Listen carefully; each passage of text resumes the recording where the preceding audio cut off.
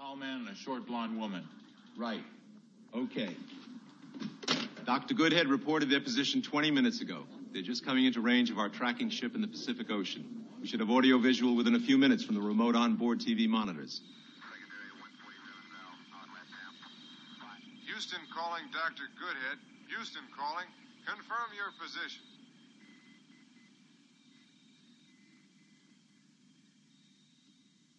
As this is the first joint venture between our two countries, I'm having it patched directly to the White House and Buckingham Palace. Well, I'm sure Her Majesty will be fascinated. We have audiovisual. Ah, at last.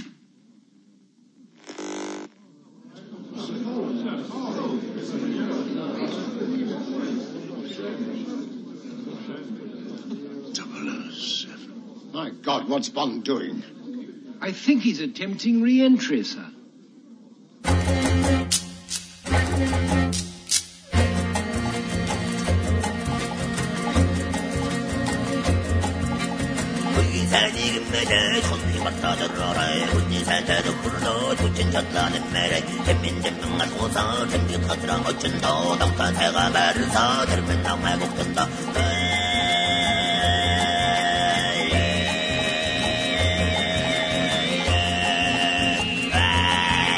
I'm doing a lot of traveling, which is great. I'm really happy to be. I mean, the flight was half empty. Yeah. Hell yeah. But there's a flight. Are you seeing a lot of like masks? You're a correspondent. You're a foreign travel correspondent now. I'm not seeing many masks. So one. There's a fair number of Chinese national students at Emory Law School. Okay. So there's a couple of like Chinese girls that still wear masks. But then you see a lot of Chinese girls wearing masks at these things.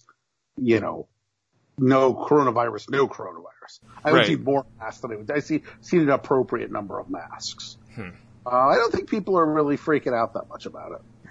I mean, this will sound black box on the, why not make the whole plane out of the black box? But if you were going to travel somewhere, Atlanta is a good call, and just hang out at the CDC. Emory Law School is a quarter mile from the CDC. Yeah. I am legitimately hanging out at the CDC. I thought you were going to say, with regards to the black box joke, I thought you were going to say, if you're going to travel, why not just go ahead and get the coronavirus so you can't catch it? I'm youngish. And it's like the chicken pox, yeah. And both of those things, kinda. I mean, I'm not like, Yeah. I'm either incredibly young or incredibly healthy, but on the over 50% young and healthy in both those things, I'd probably be fine. I mean, my wife is pregnant, so it's not like it wouldn't be great if she got it. I hear that it's bad for older people. I've been trying to avoid all news of it. I don't understand exactly how you get it or how you prevent it. And that's fine. It's and like the cold.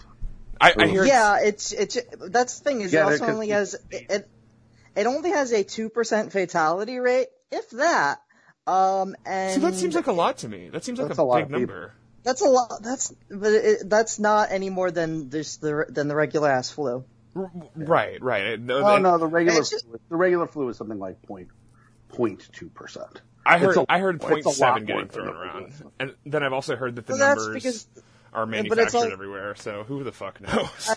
We're all gonna die. It's okay. Yeah, we're all gonna die. We're all going to die anyway, so. That's right, and we will not have Medicare for all. The hope is that at least some of us will live long enough to get through all 300 French catch matches that we have on this.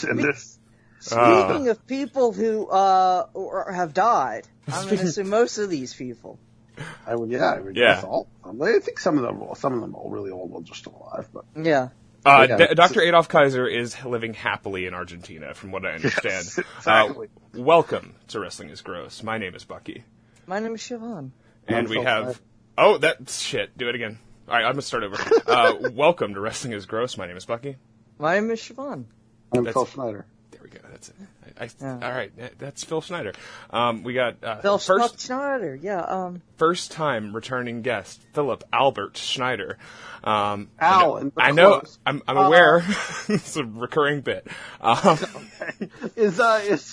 Am I really the first recurring guest? Yeah. I mean, right? Yeah. Okay. We'll have Eric on again. We'll have some people on. So Eric was our first guest. Our first ever guest was Eric Ritz, and he's an acquaintance of mine. Yeah, he's great and all. But I think so. I'm going to say this. Obviously, Phil Schneider, one of our boys, one of the guys that's like, influential to us in our online fandom, our online psychosis. But I'm gonna go ahead and just say, it's not like because you're like the best that you're on. You're the first returning guest. It's because you're having a child next month, and I know as a person who recently had a second child. Well, a year and a half ago had a second child. I realized soon enough ago. Yeah, and then I decided to like start a podcast like right afterwards, and I realized how much that cuts into your time. And we also just have this big gold mine that's just, I guess, become uncovered within the last month and a half, 2 months.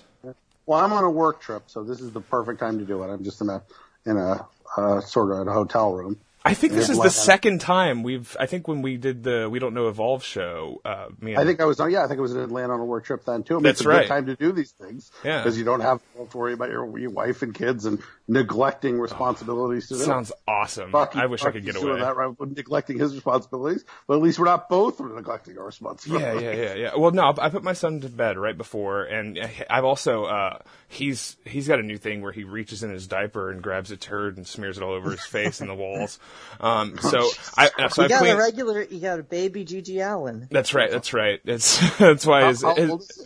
he is 1 year and 3 months. One and a quarter. Avoided at least with Zach the smear of poop. Well, so we've recently switched him, not entirely, but we've started introducing a lot of like regular shirts like a while ago, and now that's sort of become part of his like bedtime, his like pajama stuff. So I think we're just going to switch it because it happened this morning when I got him. I went in and it was a nightmare in there.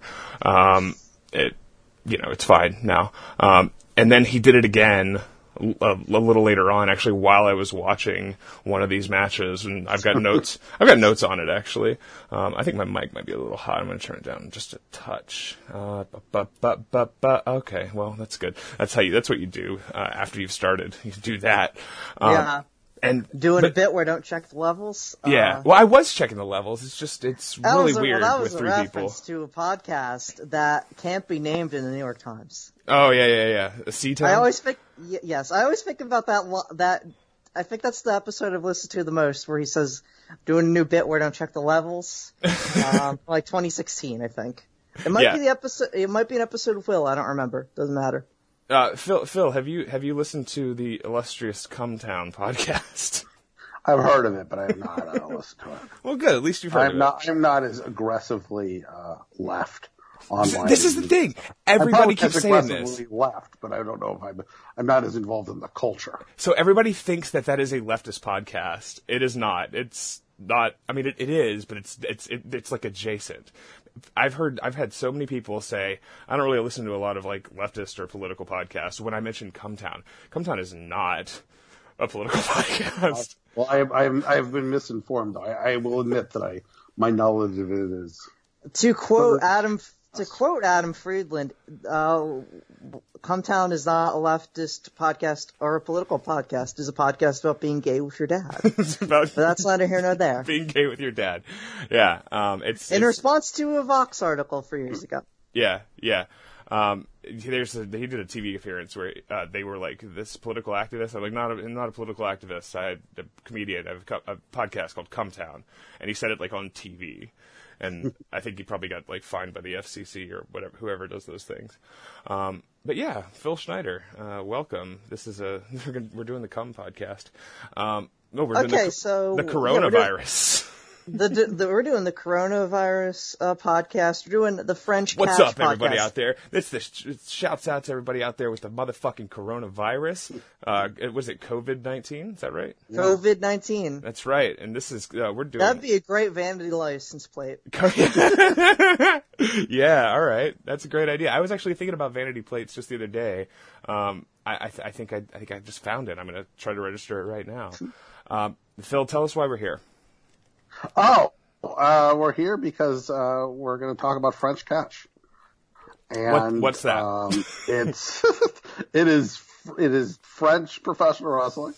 The stuff we're talking about, I think, is mostly from the 50s. Yeah. And maybe one match from the 70s. When is the catapult match from? 72. 72. So we basically, I'm going to sort of fudge the specifics. You drink that shit in catapult match. Got our hands on the French television archives of basically all of their wrestling from starting in 1956 and going through early. So 80s. weird. So we're talking about like 300 or something different matches. So we're not going to go into detail on the fake identities, like the espionage that it took to get this, right? Let's just say I got our hands on it. We're not even talking about how we got our hands on it. Yeah. But we got our hands on it. We've been over at Saguna Caída every Tuesday. Danny Ocean over here. We've been, right, exactly. We raised the building. And then we were able to sneak and get our hands on all of the stuff. And so, there'd been some French catch which had been on YouTube a little bit. Yeah, that was the thing that, it made us aware of this, right? Gilbert Cheska and Billy Catanzaro or whatever. I actually found on Daily Motion. Yeah. Yes. Randomly, 7 years ago. That's where the good shit is. Because if you've seen that match, right? Oh, yeah. Seen that match? Yes. And that match doesn't make any sense out of when you first see it. Yeah. Because at least you probably saw it because I probably wrote it up and said, this is incredible. Yeah. These guys, I don't know what these guys are doing in 1956. But imagine you just started watching it.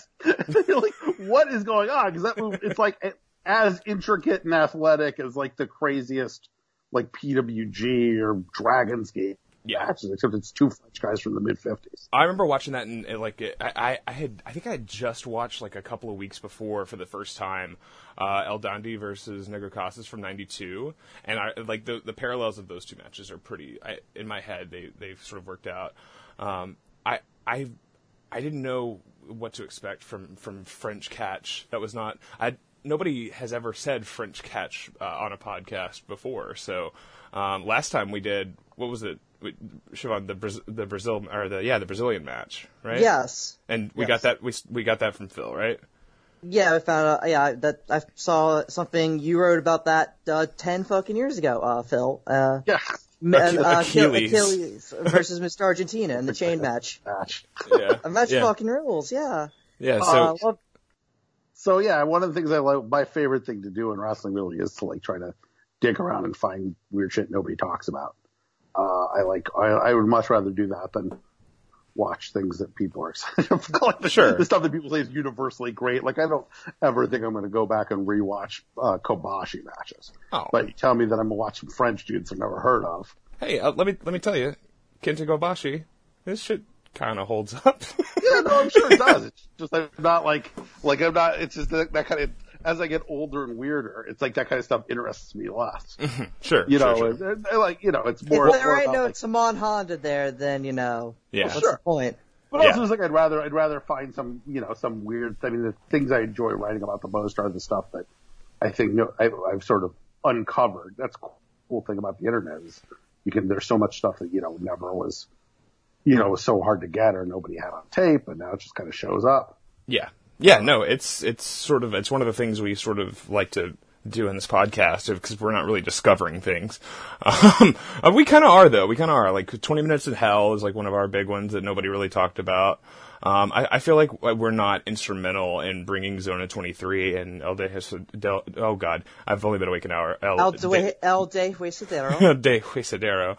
I feel like maybe we've gotten Ruben Steele and heavy metal wrestling a couple of extra fans. We were on the forefront of Yard Call. Yard Call is best. See that, but Yard Call is specifically special because special to all of us because the reason that I even had that was because Phil needed a copy of it and I procured it. Right, because I was I don't know how I get a copy of this thing. Yeah, Bucky knows how to record things because it was just a stream. No, I don't. Didn't record. Didn't do that. None of the stuff. But basically, that was the reason you got Yard Call because it wasn't even for Yard Call. It was for the War Games match that was the main event of that show that wasn't nearly as good as Yard Call. Oh yeah. I never even watched Yard that. Call was an ancillary benefit. Yes. I want to see this War Games match. The War Games match I think was fine. I remember correctly. It was a fine War Games match, but it wasn't the best War Games match. Or it wasn't the top end even Anarchy, like Cornelia, Georgia. Yes, yes. Yeah, that's high, one of high standards there, but still. yeah, that's one of those things Siobhan really wants to do. I think is the 2005 Cornelia, Georgia. 2006, 2005. No, it's 2000. I forget which one it is that you have, Phil. Is it 2005 that you were picking up real recently? 2006, the Devil's Rejects Team Anarchy one is the one. Yeah, the 2005 one I got a copy of. Or is it 2007 that you were like, oh, this shit is really good? I don't remember at this point. I think it was 2006 was the one that had, that was Team Anarchy, and the next year, I don't know. One of them was Devil's Rejects versus, I can look this up. They're all Tank and Iceberg, right? Mumbling about it. Yeah, mumbling about it on a podcast. So they can actually look this up. The Devil's, Team Anarchy versus Devil's Rejects one was 2006. Rejects versus Elite is 2007. Ooh. That's the heel versus heel one. No, I got a copy of that. Dan Wilson versus a Jeff G. Bailey. Yes, and that's sent it to Nobody knows who any of these people are. To rip it, but he said he couldn't rip it. So he said he's going to try to send it back to me. He couldn't rip the disc? Yeah, he said he couldn't do it for some reason. All right, well, just send it to me. I'm going to get it back and send it to you. Yeah. I have watched it. It's good. It's not as good as the 2006 one. Yeah. But, it was 2006 is as good as Wildside anyway. Anarchy War Games. That's its own thing. It's its own thing. There's like a pretty good one we just reviewed on, that was not, it was Georgia, but not Cornelia, Georgia, like a different Georgia Fed, but with the same sort of guys. Sure. But we should get back to French Catch. So the point is, one of the things I like doing the best is finding this stuff, and this is like the greatest trove you're ever going to get of this is like the all-time greatest batch of it. It's like, here's wrestling nobody's seen in, 30, 40, 50 years. Yeah. And it's just all of it. Like who would even have tapes of this? It didn't exist. It was ripped into, it was digitized, right, by somebody. But you remember this Chicago film archives of like Comiskey Park or whatever? That stuff that all appeared with. This is like that on steroids, right? It's like instead of 25 matches, there's 250 matches. Yeah. So we've been doing over the last a month or so. Also, instead of being in a major league stadium in this country, it's I don't fucking know. Somewhere in Paris? Yeah. Who fuck knows? It's just a basketball gym in the catapult match. Yeah. It's literally a basketball hoop. Nobody dunks, sadly. But that would be good. Much away. So it's like, it is the all-time craziest of all of this stuff we've ever done, right? Just like, here's this insane, weird thing that we're doing, and we found it, and it's all of it, and you get a chance now, instead of being like a match and a match 5 years later, to get a sense of like what people do against different opponents, and what a heavyweight match in this style looks like versus a juniors match. Because I don't think any of the matches that we're doing here are particularly wrestled in the same style of that as the Catanzaro Seska match. They're very different. Yeah. I think the first one we're gonna do, Burt Royal and Tony Oliver, is kind of like, it starts out and it feels like it could go that direction, but then it just does not at all. So let's talk about that one. Yeah, I think is the best match that we've done of this new batch of footage. I think it's the one that's the closest to like there's some stuff that's really, really great. I think this is like an all-time classic. Yeah. Siobhan, you want to give us a participants and date? Okay. From February 22nd, 1957, as far as we are aware, Tony Oliver versus Burt Royal. Again, Paris? Question mark? I don't want to know. Do we know, probably Paris. Is it in Le Cercle de Hiver? I don't know. I hope. I don't even know what that is. Why did Napoleon III build it for Turkish oil wrestling? And awesome. It's great. And NXT ran there last year, and Triple H is a son of a bitch. We all agree on that. But he fucking likes I don't know. Maybe it's just Regal or all of those, or the fact that he just surrounds himself with people who've actually wrestled in these places. Sure. Triple H has never wrestled in full alcohol. I think it's from Paris. Yeah. Yeah. Is there a promotion? Like, do we know like the name of what any of this? Do we have any information beyond who these guys are? I think Atani's back on PWO found up some stuff. There's apparently a bunch of different promotions that would have the television slot over, depending on what year it was. Okay. But I don't know what year. So no, we don't know. We don't know very much about any of this stuff. Do we know who either of these guys are outside of like? Is there more Burt Royal or Tony Oliver? Is a World of Sport guy. Okay. And he shows up. He's actually in our. Let me see if I can find this.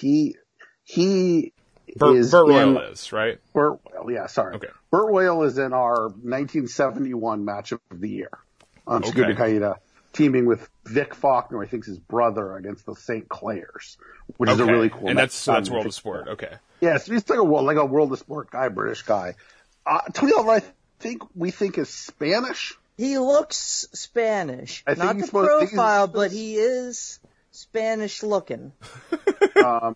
So I love it when we do this. I love it when we're like, that guy looks, I don't think it's going to be the podcast. We talking about, Al Pacino and whether, Sean Penn, whether or not he's Jewish or not. And we're like, maybe we could pass. And we're like, we should not be talking about this. So I think he's Spanish. And his brother is in a match that's a couple weeks earlier.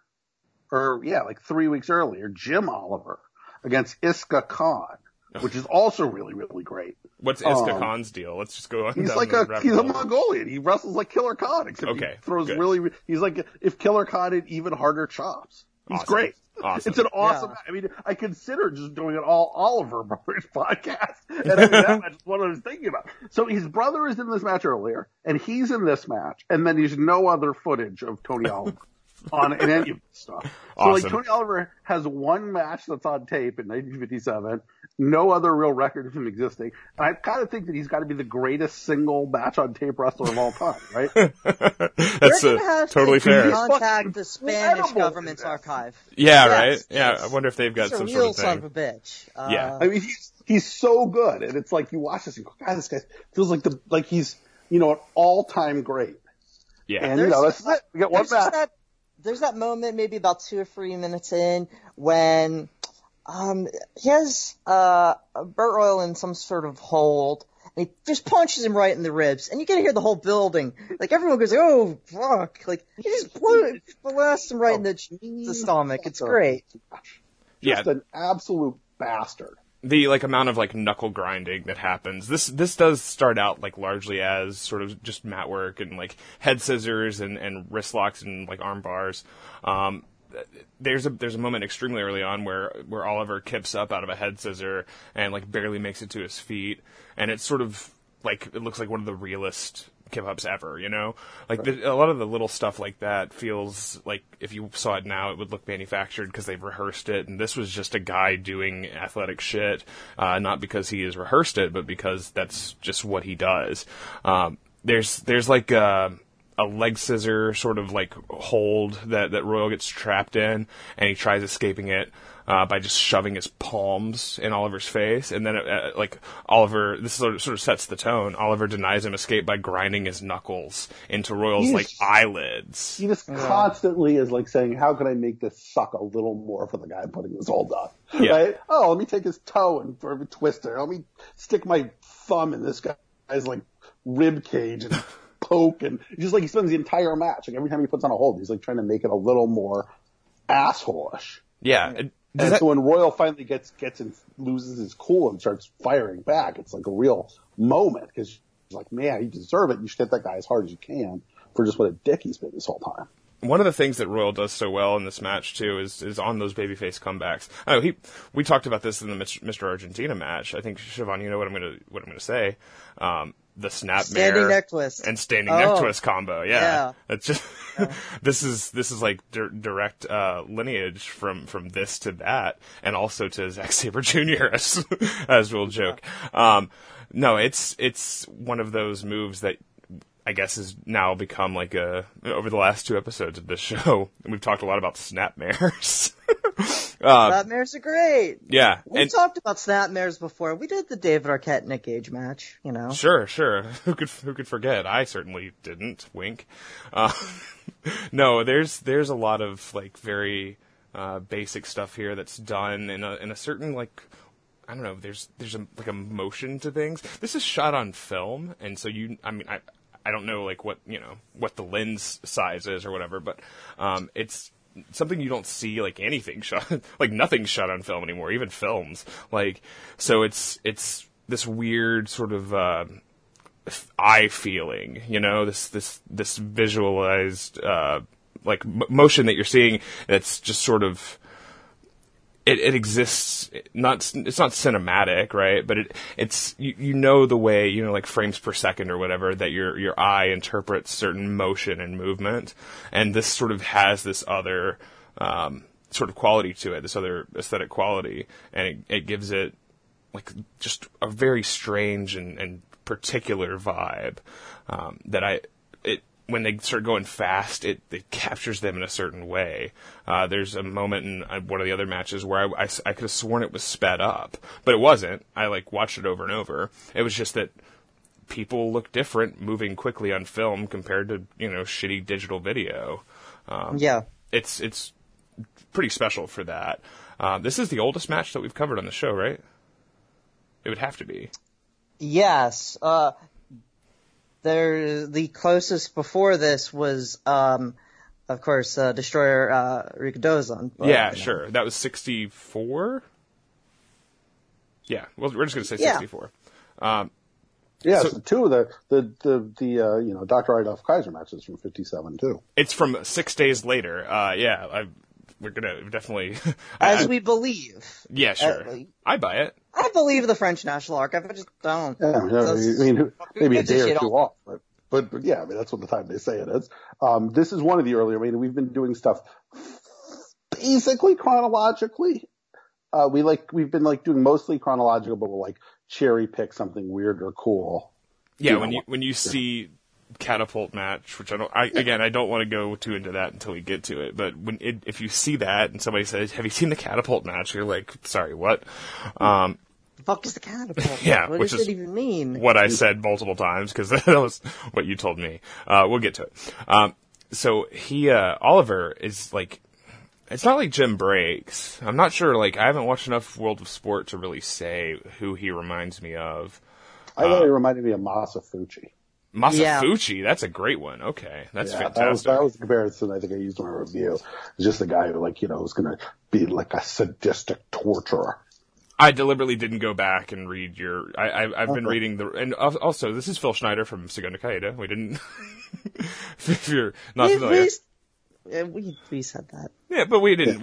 It's .blogspot.com. He's got a blog. Yep. We're never gonna have you on without being. This guy's a blogger.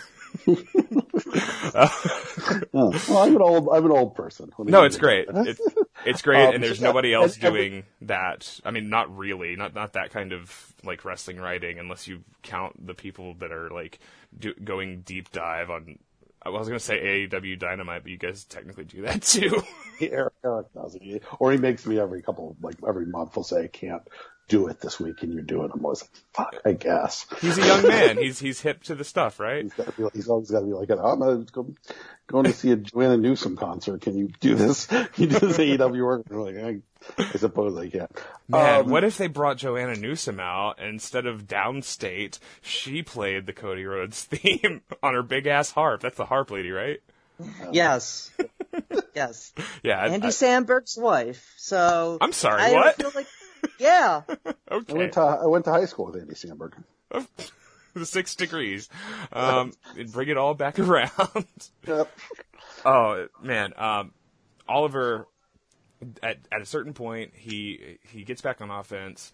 So Royal has another snapmare neck twist, which again, that's the guy's on his back. You put your feet on either side of his head and just quickly twist, and it's a great move.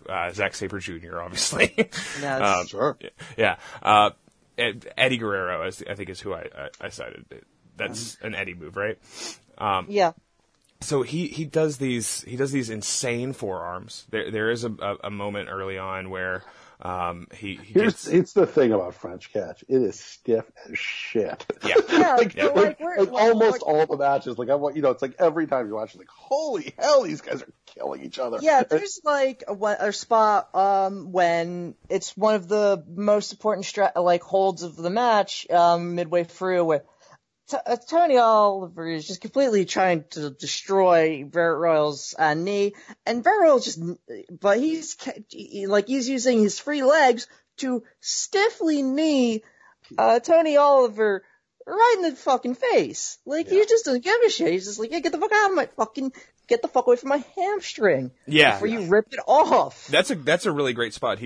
Oliver has him in a spinning toe hold and starts digging in deep, and he drops down, and then I think that's one of the parts where he is just grinding him with his knuckles in his stomach. And then there's a moment where I think this is the spot you're talking about, where Royal is able to reach up with his arm and sort of grab a half, like a one-armed headlock to try to escape it, and Royal bites him, right? He just bites his arm. Oliver bites his arm, and the referee sort of is in his face, and while the referee is sort of pulling Oliver's attention away from the deep toe hold, that's when, Royal just sort of reaches his free leg up across his body and, knees him like right in the eye. And it's... I perfectly understand. If I was Tony Oliver and I was wrestling, if I was Burt Royal and I was wrestling this guy, I would also try to hit him as hard as I could. Yeah. Right? It was just like, this guy's such a dick in this match. It's like, if I get my chance, I'm coming with it. Because you spent this entire time digging your, thumb into my joints. It's so gross. It's not just kayfabe, it's reality. Yeah. Can I do a can I do a side note?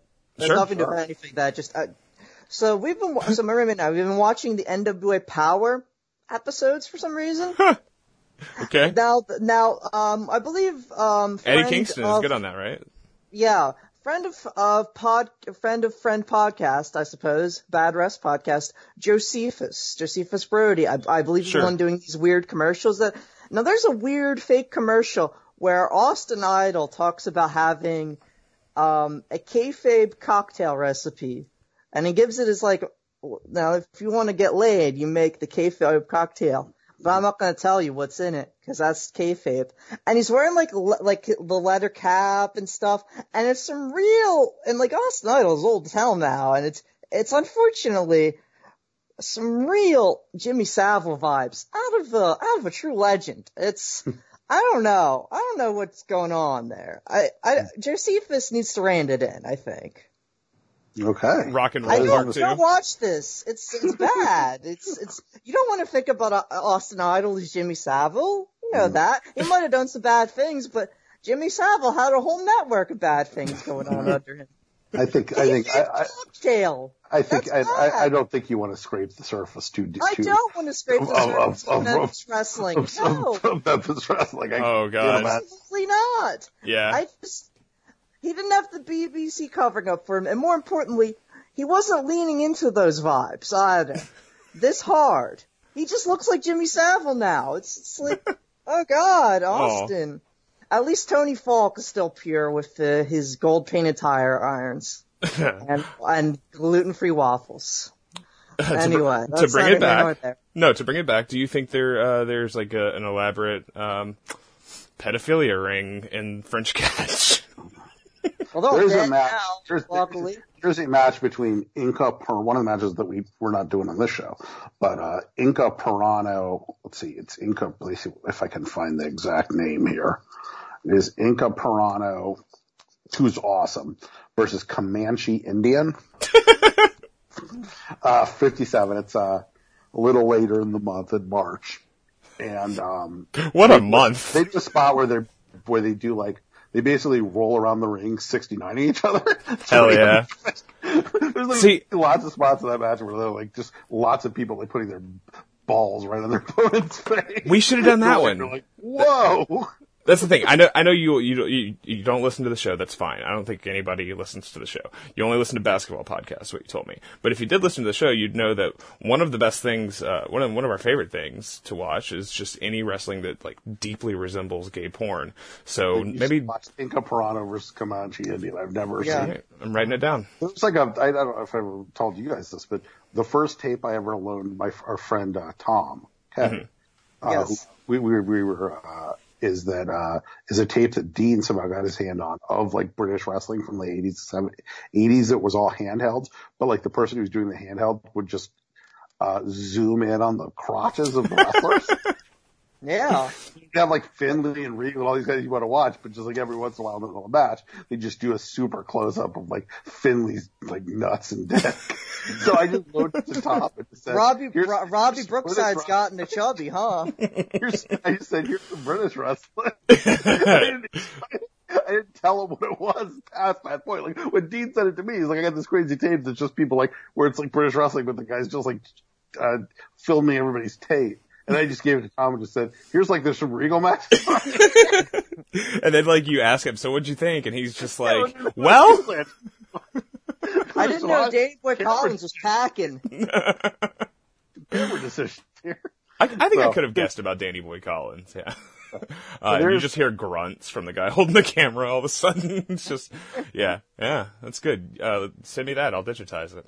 I know where it is. It's in an evidence locker somewhere. It's in my. I have a couple of storage boxes full of old wrestling tapes. I didn't do a great job of labeling my wrestling tapes like 15 years ago, so a lot of things that'll just say Japan on them. Doesn't help in 2020 when you don't have a VCR.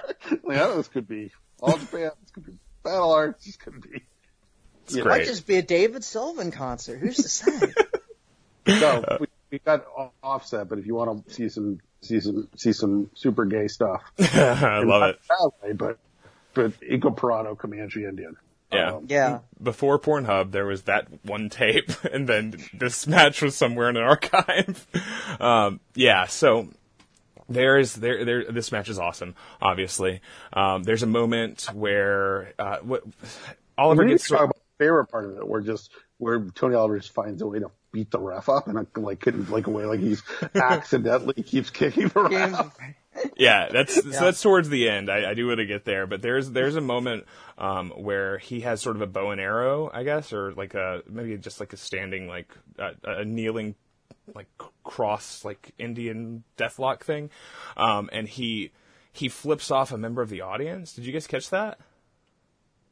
Oh no, I don't think I did. I don't think I did. No. Yeah, it's somewhere like halfway through. He gives him like the I don't know, like this is like the fucking Attitude Era or something.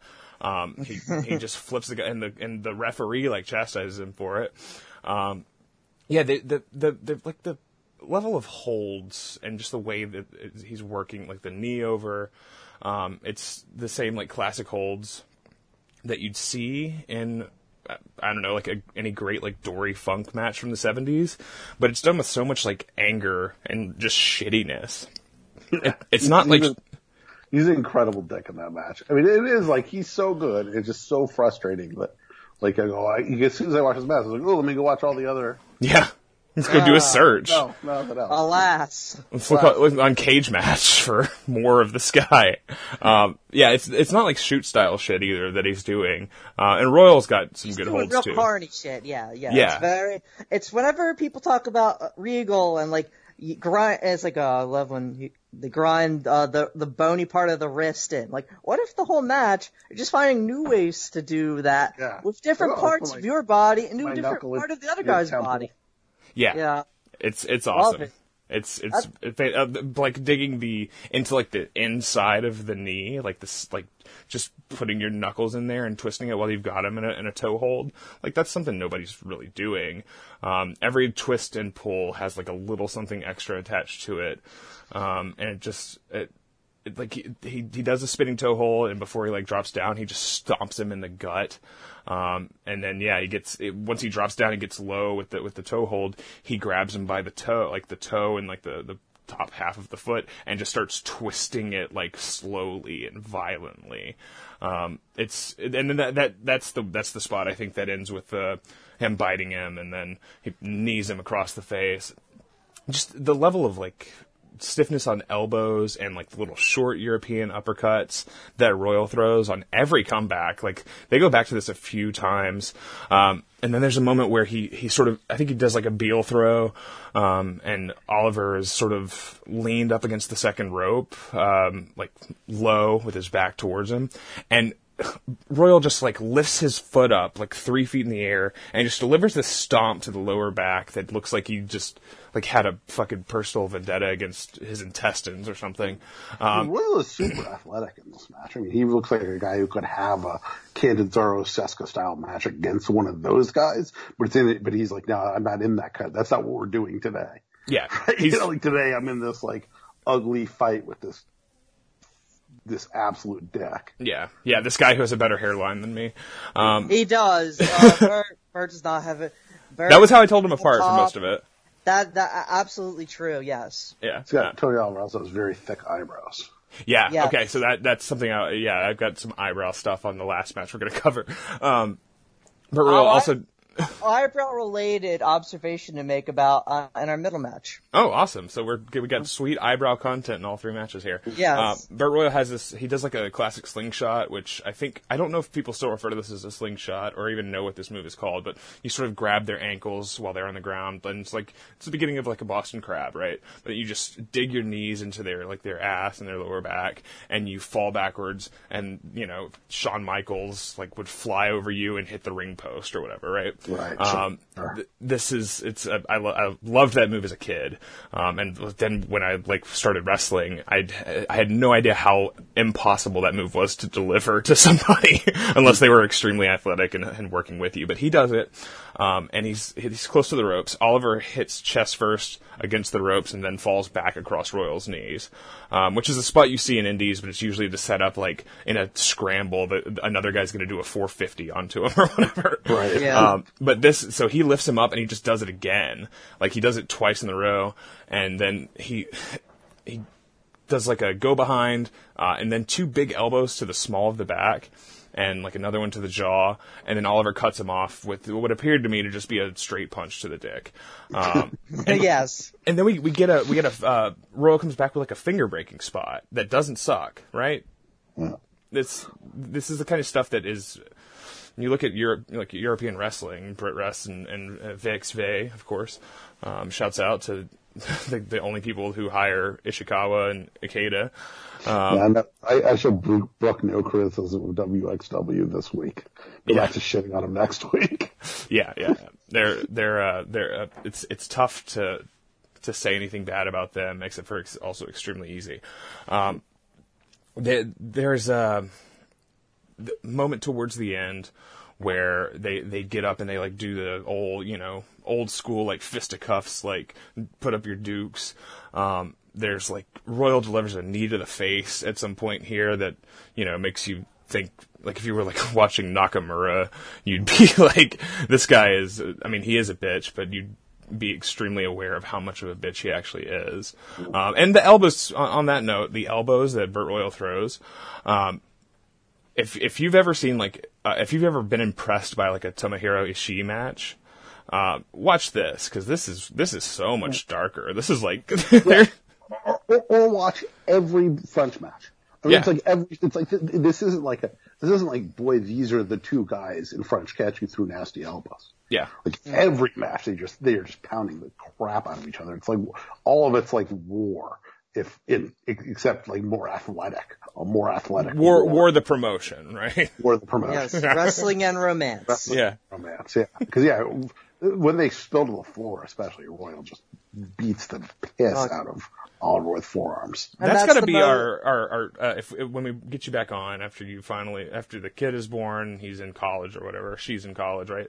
They're both in college. They're both very happy. 20 years from now, we'll do that war episode with you. All right. All right. I mean, look, I don't know necessarily need to disappear for 20 years, but sure, war episode. I love war. Yeah. I know you love war. I'm trying to see some other cool things. I think there was another great spot where Royal, which is something that should steal. We should make we should make one of the wrestlers who does your podcast watch some of this stuff to steal shit. Like just the spot Makabe. Makabe should watch this. We'll get Hechicero on the net. I mean, he's friends with those French MMA guys. Yeah. The spot where he takes, where Royal keeps uppercutting the top rope with and driving into Royal's neck. Yeah. It's just so awesome looking. It's just so simple, right? That'd be so easy for like somebody to steal. That's very much like a Fred Yehi kind of thing. I could see Yehi doing that. Yeah. It's just like those hard uppercuts, like just driving the top rope into his throat. Just like, I mean, that's the thing. It's like not all this stuff is super fancy. It's just, all of it is like, a lot of it is really cool and interesting and different than you've ever seen before. But I got 5 or 6 moves in this match I've never seen before but aren't like, isn't like something super complicated. It's just something like, I'm going to uppercut this rope into your throat. Yeah. Or you see an iteration on a move that you've sort of seen, like, but it's, they're not doing like Mike Quackenbush shit, but they, like, so the part with the ref that you alluded to earlier, I believe it starts with, sort of a Cobra clutch, right? All right. So Oliver locks in a Cobra clutch, standing, begins grinding, puts the knee in the back for more leverage. Then he like sticks his head like against the neck while pulling. But Royal powers out of that, reverses the hold, which is one of those funny, like, old school, like 70s All Japan heavyweight matches that you'd see, where they'd have like a surfboard and then they do like the thing where they like spin it around, and the other guys all of a sudden in control. Yeah. French cash. They do that. Oh yeah, no, they do that with the Doesn't Cobra look clutch. like a dance, but they do a lot of like sort of spinny reversals. Yeah, they dance different in France. This sort of grabs the Cobra hold, Royal in control now, and sort of falls back, and with it's sort of like a La Tapatia, like surfboard thing. Sure. And it's great. I don't think I've ever seen that with a Cobra clutch before. And then he does, this is around the point where he gets 2 big knee drops to the back, and then does what has to be one of the earliest recorded instances of a victory roll, right? Yeah. Clearly not fully. It's a pretty good victory roll. I'm not going to diss that victory roll. I thought it looked great. Well, so that's the thing is like when they land, and then what you would normally do if you took a victory roll, you would put your legs in the air after, and then they would grab the legs and cradle you back onto your shoulders. But Oliver doesn't know to do that because wrestling is not. It's 1957, so like that's not a thing they would even consider. But they roll back and forth in like a bit of fucking Malenko Guerreroism, except not awful. And eventually they land like literally on top of the ref while he's trying to count the pin. And this is when he sort of takes a couple shots inadvertently. And but it's not inadvertent. It becomes I was clearly making it kind of seem inadvertent, but doing it to be an asshole. Yeah, Oliver ends up just I just punched you. Oh, I accidentally kicked you. Just stomps him like in the kidneys for no reason. And yeah, he is an inscrutable dick. And there's a later spot in it where he like rolls up Royal for the pin, but instead of holding the pin, just starts punching him in the ribs. Yeah, so that's kind of costs him the match because he gets the sense of he just sunk in the pin. It might be over. But he says like that was. I mean, there's Royal takes a gigantic bump out to the outside. And then we get the Oliver bump to the outside, which is the moment, and that's when Royal just lays the fuck into him, and just, you think it's just going to be like, I'm good if this is a count out. He just killed the guy on the outside. He left him to the first row. It had some good count outs in some of these matches. Yeah, I believe that, and I'm like, of what I haven't seen, and I'm just like, but I'm like, that would be perfectly good. But Tony Oliver is too much of a dick. He wobbles his way in.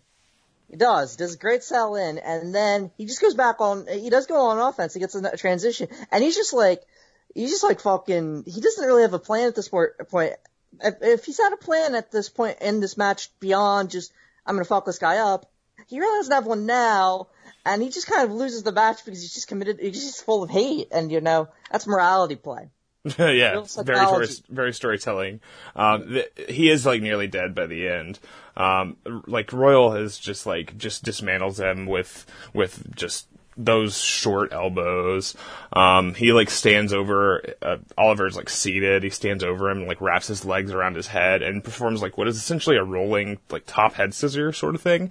And Oliver gets out, but he's shaken up against the ropes. And yeah, Royal hits him with those 3 drop kicks and launches it's like nearly dead. Oliver just falling into the ropes, and they end up on the outside.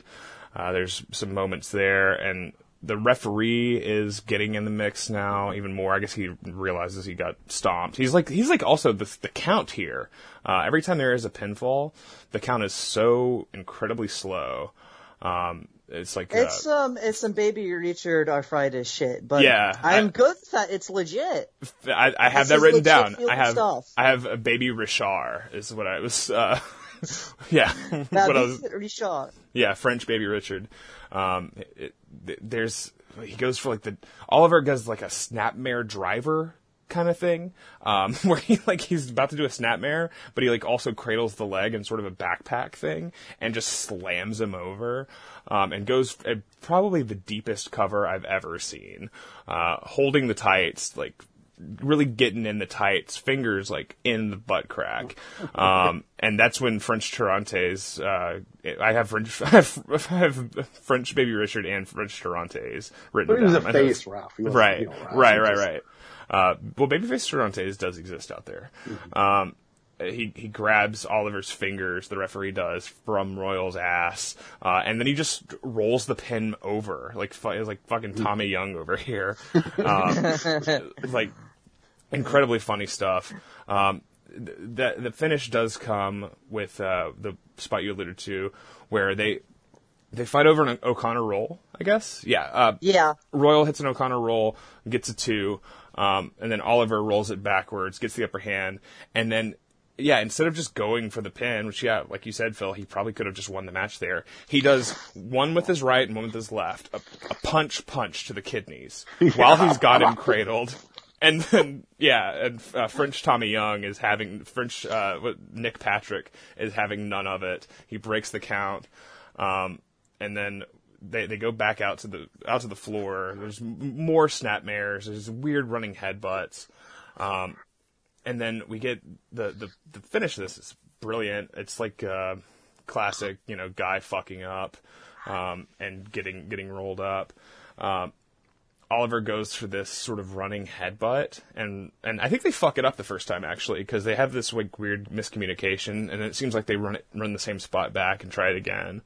But Oliver runs at Royal. Royal leapfrogs him and then just drops down on all fours as Oliver is hitting the ropes chest first, and then he trips backwards over Royal, gets rolled up, and all of a sudden French Baby Richard does a much faster 3 count.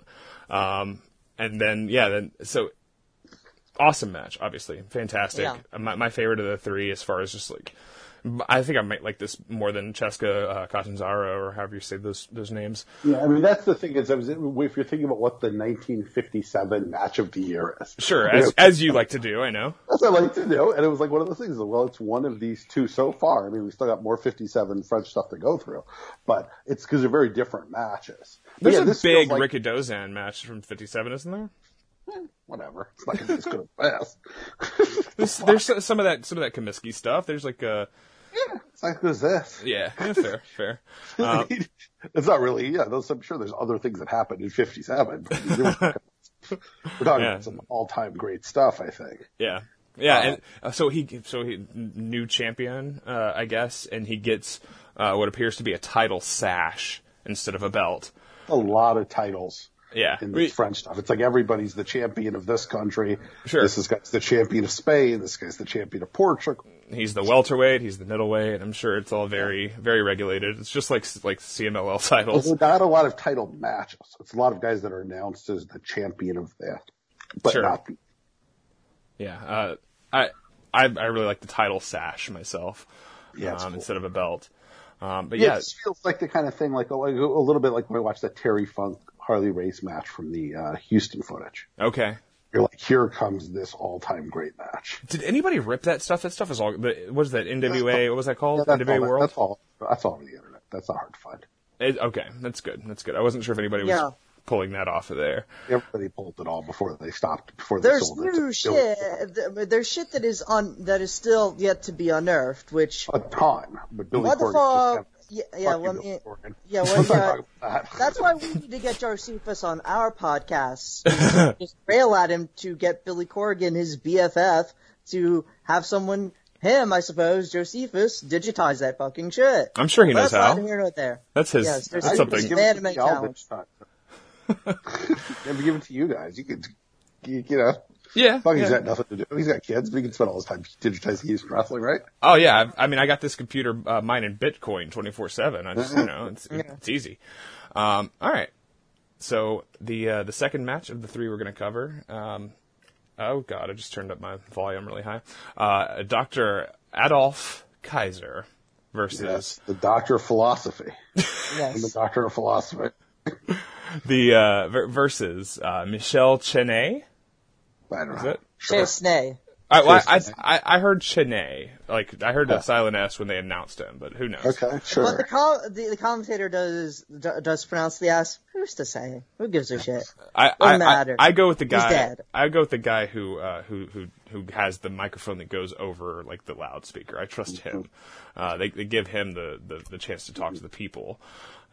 This is from February 28th, presumably, 1957. So 6 days after the match, we're covering two matches within 1 week, and then we're going to jump ahead 15 years. Right, because like I said, we've been doing this stuff mostly chronologically, but leaping ahead for weird stuff like the catapult match, or this week we did another Billy Catanzaro match from the 60s because he was in the Seska Catanzaro match, and then he doesn't show up on any of this footage again for another decade. That's awesome. Yes, and luckily we do have a good amount of Gilbert. A lot of Seska, and we don't have any more Tony Oliver. I think we may have a couple, maybe one more Royal, and then we get a bunch of Kaiser for like maybe 2 or 3 years, and then he kind of disappears. A lot of Chesney is the guy who shows up pretty consistently throughout this entire footage up until almost like the late 70s. I think he's referred to as a French national champion, so that makes sense. So everybody's a champ. Yeah, and everybody's a national. French champ. He's a French champ. He's not the fucking champ of goddamn Liechtenstein. Like, although he is kind of like a jobber in this match a little bit, right? Yeah. Dr. Adolf Kaiser is 1 in a million. So yeah, he was created in a lab after all. Neither of these guys have, like, on the forefront, at least on the surface, I wouldn't get, like, if I didn't know these guys' names, I don't think I would assume that Dr. Adolf Kaiser's name was Dr. Adolf Kaiser. He's just like a guy wearing, like, he's wearing, like, leopard print trunks, which are, like, reminiscent of, like, panties that I buy my wife that she wears once. And on my birthday, and then never again. Hey, I got a frickin' wife. Hey. We only fuck on my birthday. Hey. No, I hope she's probably listening. Hey, my wife died in 9/11. She was a first responder. Yeah. No indication of Nazism besides his name. It's extremely... His demeanor is sort of Nazi-ish. He's a fucker, yeah. Okay, so bringing up eyebrows. I said I was going to bring up eyebrows. He kind of reminds me of a wrestler, like a combination of Killer Carl Cox. Not even just the racism, but just the whole, like, his demeanor. And Wild Bull Curry. Yeah, he does kind of. I said that I thought he looked like if Dennis Hopper was playing a Nazi wrestler. That was the vibe awesome. they got. He was so twitchy and like he kind of it was like Dennis Hopper in Blue Velvet as a wrestler. Was this the last movie? Dr. Adolf Kaiser. I demand Pop's Blue Ribbon. Fuck that shit. Fuck that shit. You'd think he'd be pro Heineken, but no. Yeah. As the infuriated German columnist who wrote about Dr. Kaiser said, his face is more animal-like, and he looks like a lusty murderer in a fifth-category American movie, who was down in the last scene by a magnanimous G-man with a Colt. That's how you write newspaper copy. Yeah. Wait, what is that from? That was Jetlag found it, some article from like a German newspaper, infuriated about how much Dr. Adolf Kaiser was damaging German-French relations by being this, Oh like, my evil God. shit. That fucking rules. He posted the whole thing in the review of it we have on the thing. Yes. Let's do a quick ranking of the top Nazi wrestlers, both gimmick and non-gimmick. Anybody want to? Who's the best? I think he's the best. He might be the best. Yeah. First one good too, from what Fritz von Erich we've seen. Yeah. Fritz seemed like Baron von Raschke. Is that a thing? He was the. Okay. Was he? I haven't seen any Baron von. I haven't seen all the Baron Raschke I've seen is when he's super old. Yeah. So like I've seen young Baron von Raschke. Yeah, I bet it was alright. He was the guy who was plausibly wearing. We have not seen El Nazi, particularly, have we? That footage is yet to surface. El Nazi? El Nazi. Well, I've seen her second. Right? I'm sorry. El Nazi was the woman who was Perot's second. No, La Comandante? Like the one who's still around? There was also El Nazi. There is El Nazi. You're talking Le Nazi. What about Nazi? Sorry. What about the Stormtrooper from SMW? Any thoughts? What was Holocausto? Phil, have you seen Holocausto? Or Holocausto? He's like an opening match guy in IWRG, and he wrestled a guy named Shalom. I remember that very well. I did not see that match. And he beat him. I've seen the Final Solution. Okay, right. Jeep Swenson, yeah. Final Solution. And then, of course, there's Schlack and the Harris brothers, and probably the Undertaker. We'll get a list together of all of them. Trying to rank the bottom, even worse than like 7-year-old Baron von Raschke in the NWA in the late 80s. Yeah, Schlack versus 75-year-old. Execute the moves that he was trying to execute. No, there you go. That's Schlack versus 75-year-old Baron von Raschke in a body slam competition. I wouldn't want to see it because he would book it Daniel Mano. Baron von Raschke drop him on his head because he couldn't execute the lift. Oh, I love it. Nazis. So the 45 seconds into this match, right? Kaiser goes for like a body press. And like just face plants, and it rules. And then I wrote this down that this is our GIF of the week before I watched the catapult match and realized that is just a match of GIFs. This is the new yard call. And say it back, catapult match. Catapult match. It's not we'll get to the catapult match. So this is he's down in an arm bar after like an arm wringer takeover or an arm drag or something, and he escapes this like arm bar by sort of just sliding backwards halfway across the ring, and it looks like it was like oiled up. He does this like very like Exorcist style movement where it's like a dog with worms on a new linoleum. He's trying to get something off of there, and it's really strange. This match is full of knuckle lock bullshit, and I love knuckle lock bullshit. They finish an exchange. Excuse me, I did a little tooth whistle there. They finished an exchange by hopping up at the same time and looking at each other.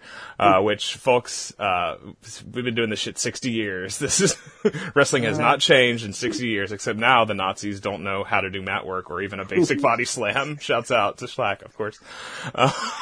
Man who rejects all supremacies. Yeah. Shanae. So he fucking says. Yeah.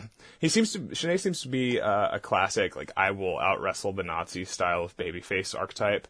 But he definitely less flash compared to Burt Royal.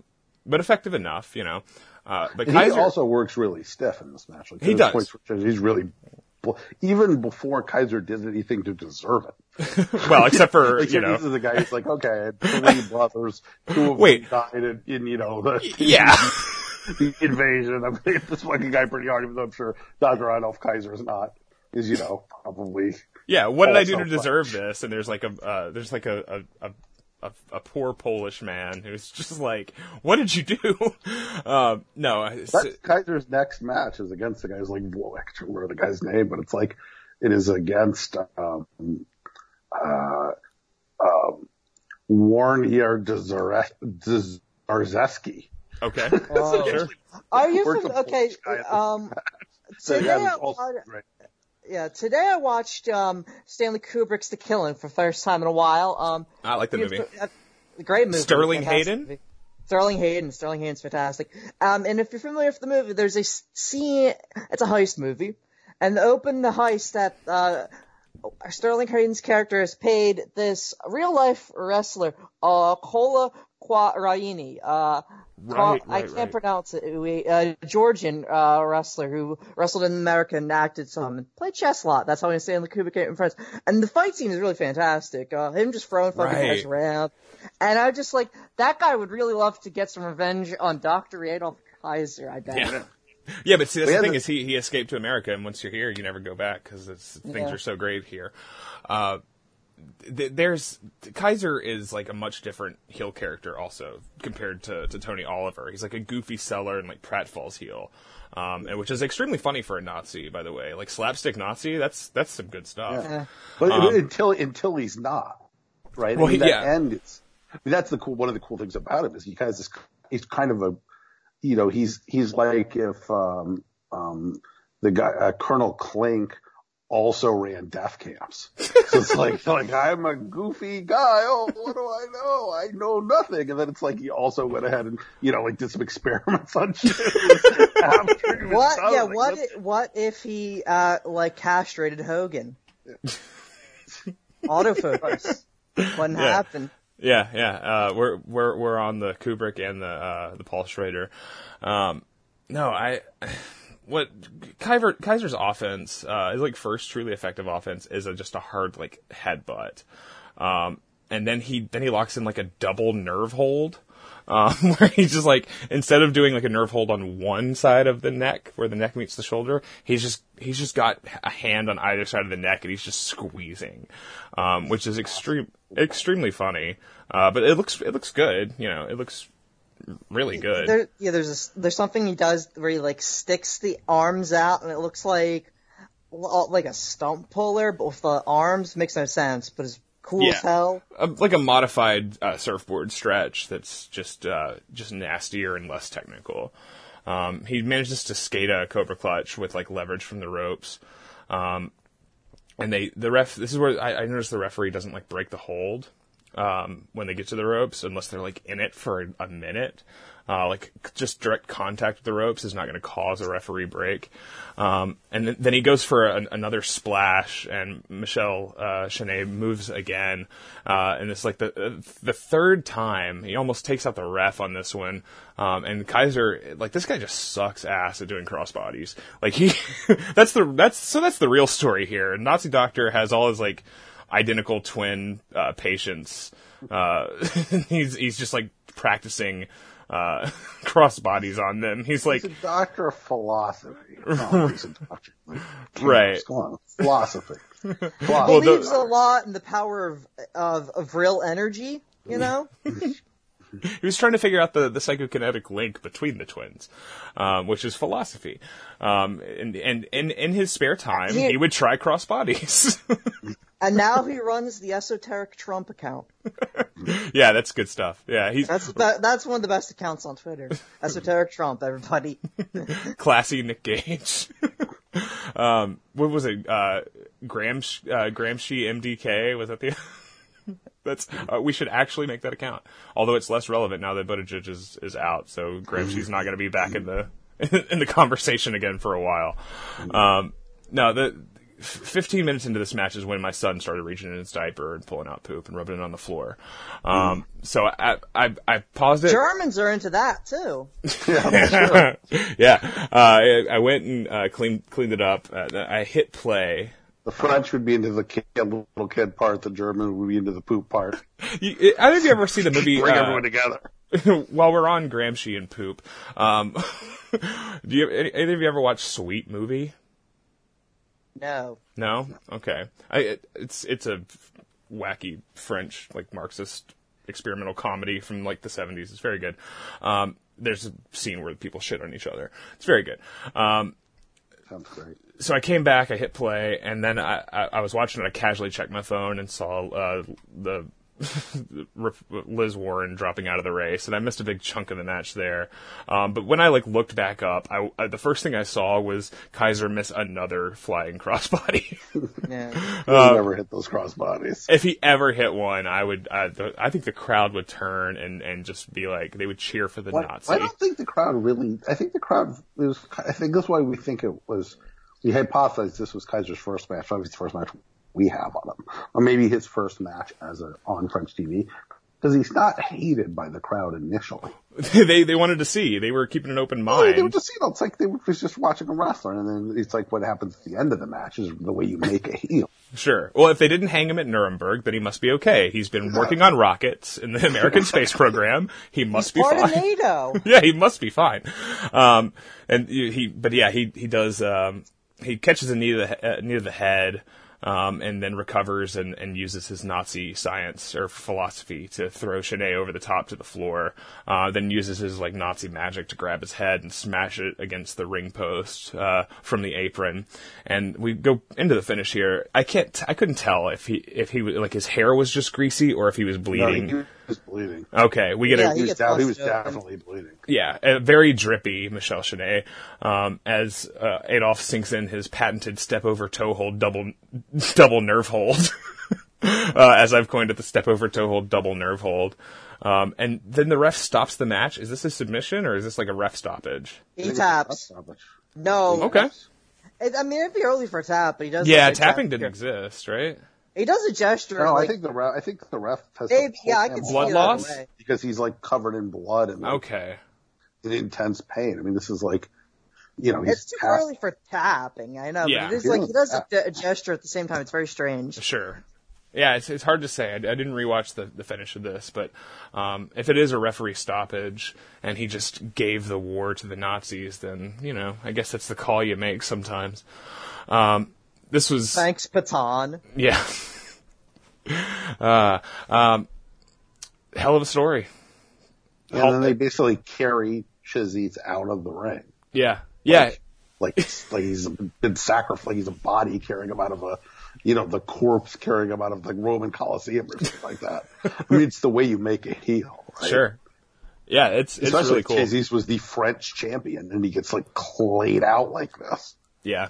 Yeah, it's fantastic. This match there's a similar finish to he also completely lays out the guy he wrestles next. Really? Okay. The Polish guy. not the same thing, but with a different, almost like a dragon sleeper. Where the guy's spitting up in the ring. So it's the finish of matches is him just demolishing the guy and stalking around the ring like a fucking creep.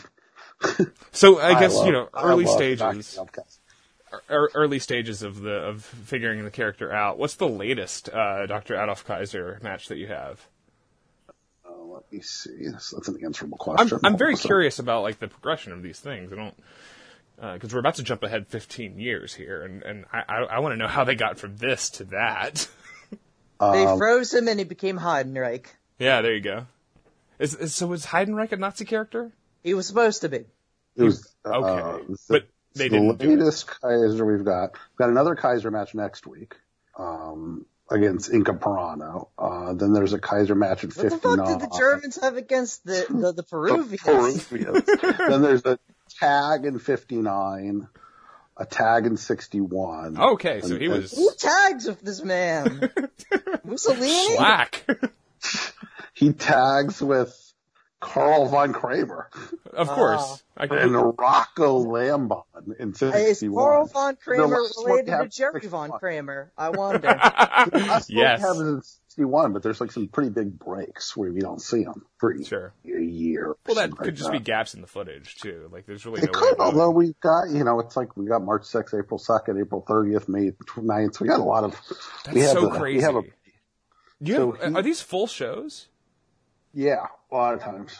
How many hours of footage was found? I don't know, a lot. Jesus Christ! There's so much. and is jet lag's been tasked with what? It's usually one match or a joint in progress match and a full match. Sure, okay. So jet lag is the one that drew the short straw and is being tasked with going through everything. Is that right? Yes, it wasn't going to be me. Yeah. Yeah, awesome. And then Lost ripped it all, but he's been crazy busy, so we haven't had a chance to get eventually we're going to just give everyone, let everyone pay $10 and get access to all Sure. of it. But I actually kind of like it this way. I mean, I guess there are people, gives you a chance to pace it out a little bit. Yeah.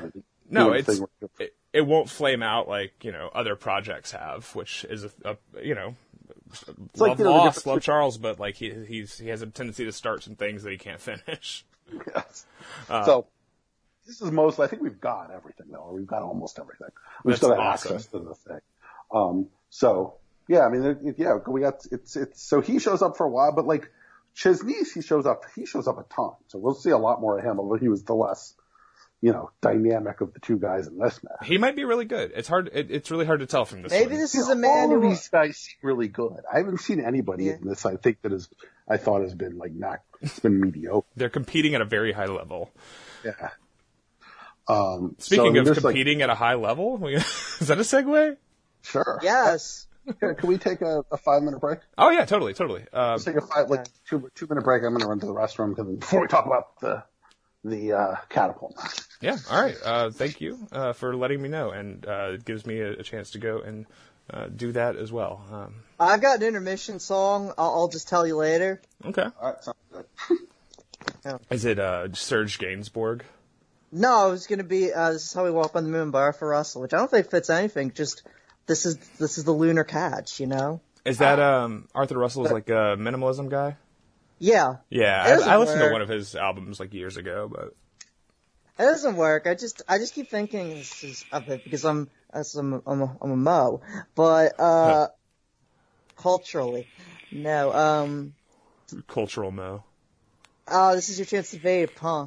Oh, I've been vaping the whole time. I just learned how to mute it. I heard like it had a very it had a Street Fight thing where it sounded like a gurgle, and I was like, Bucky's not doing bong rips here. Oh wait, now you're doing the vape. Oh, yeah. Ew. It's good. It's real good. It's disappointing how much I'm enjoying it. I got like ice cream flavor in there. It's so stupid. I hate myself. I'm gonna go and and he's back, but I'm gonna go right. I'll be 1 minute. Yeah. All right, I'm back. All right.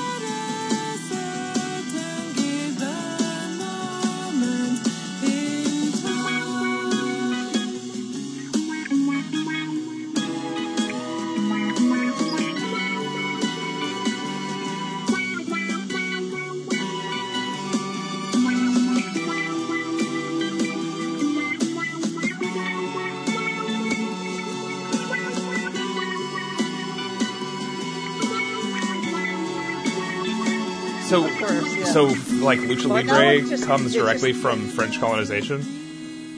Maybe.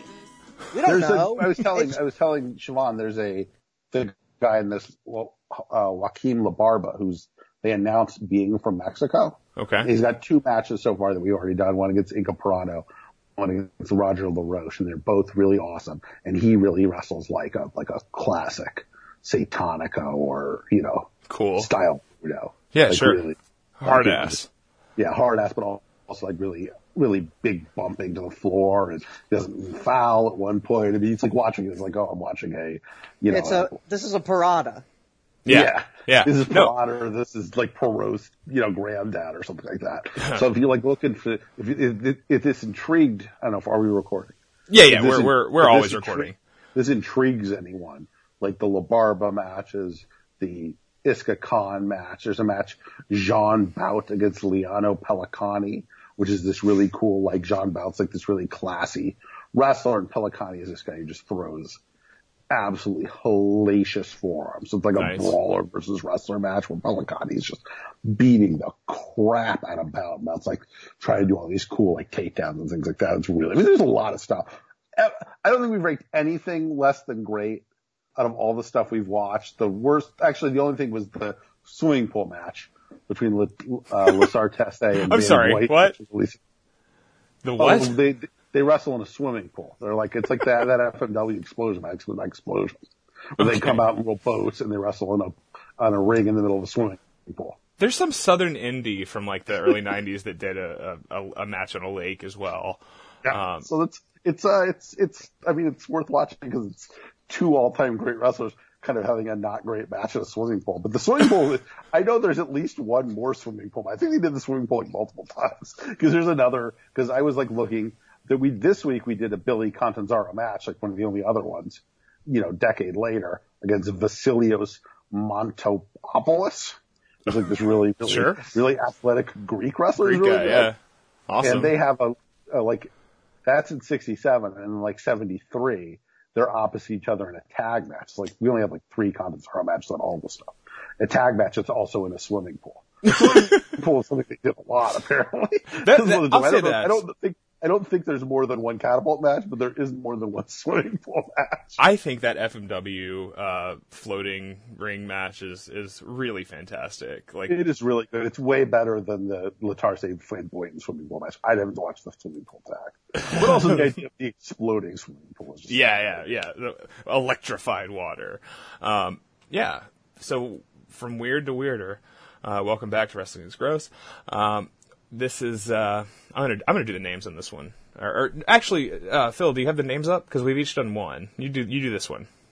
It's Francis Louis and Jean-Claude Bordeaux versus Antonio Pereiro and Mota dos Santos. From April 24th, 1972.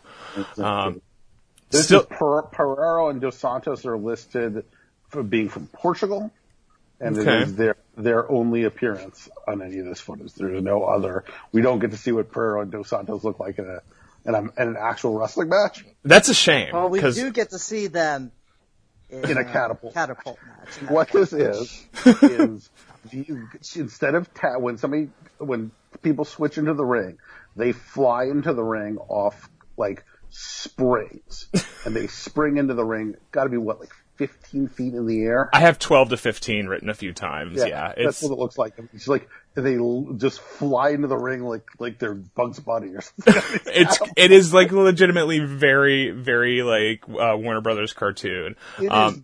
It is maybe the weirdest wrestling match I've ever seen. It is definitely up there. 72, right? They're still doing black and white, but now like on the entrances there's lighting effects, and thus spoke Zarathustra is playing. Yeah, they come out with the little spaceship helmets. Yeah. Yes, they come out in spacesuits because they refer to it as lunar catch, which moon wrestling. Moon wrestling. Well, this is like wrestling would be like on the moon, right? Because they don't exactly. That's the name of this episode, yes. Moon Wrestling. Moon Wrestling. Yeah. So now we don't ever see Pereira dos Santos again, and certainly we don't have any footage of wrestling from Portugal, but I like to think that all wrestling from Portugal must be wrestled on giant springs, and this is these guys bringing their signature touring match to France. Yeah. No, that's great. That's what I'd like to believe. It's probably not true, but that's what I'd like to believe. Yeah, I mean, because otherwise it's just, I think I know Bucky's familiar with the New Jersey, the famous New Jersey theme park, Action Park. We've discussed that. Sure, Action Park's pretty notorious. Yeah, and there's a line, they had the Cannonball Loop, water slide. It was just a cannonball that was just made out of rubber, and supposedly decapitated a girl. And we looked into this, a friend and I. A water slide. I just want to say, a full, full rotation 360 loop. They have now perfected the technology, but in the mid-90s, no, they hadn't. And a friend of mine, one of my dearest friends in the world who I've been friends with, like, over half my life at this point, he looked all this up. He's obsessed with it. And he found the story was that it was a Swiss guy that they brought in a week-long visa to design and build the Action Park Cannonball Loop. And I'd like to think that the person who came up with this was brought in on a week-long visa, because the sound that the catapults make is fucking insane. It sounds like a car crusher. It's like hydraulic as hell. I don't think people just, the link is on our website. I put it in the watch DM the whole too. match. No, that's what I said. I said, just put this on. I'm not going to tell you anything about it. Watch the first 5 minutes, and it is insane. So you had told me. Okay, so it's not a great match. Oh no, God no! It's an actual wrestling match. Yeah, no, it doesn't. There's some cool stuff in there, but I mean, it's hurt by the fact that there are. I mean, a lot of times they take flat back bumps off these catapults. It's okay. It's like it's the Even equivalent. when they're not yes. It's like basically getting superplexed off the top of a cage. Yeah, and then they just get up. They get up and do an arm wringer. Imagine just like doing it and just taking like just landing on your feet and not destroying both your ankles. Oh, these guys must have over and over doing it like they have to each do it 20 times, right? So that's the thing. It's a long match. I mean, it's like really something like this should be like 7 minutes long. It's like 25 minutes long. Right. So that's the thing, right? It's a rounds match. All right. So yes, when you sent this, you told me we're going to watch Adolf Kaiser. We're going to watch this Tony Oliver, and then the catapult match. And I was just like, okay, catapult match. I didn't know what that catapult match. I didn't know what that meant.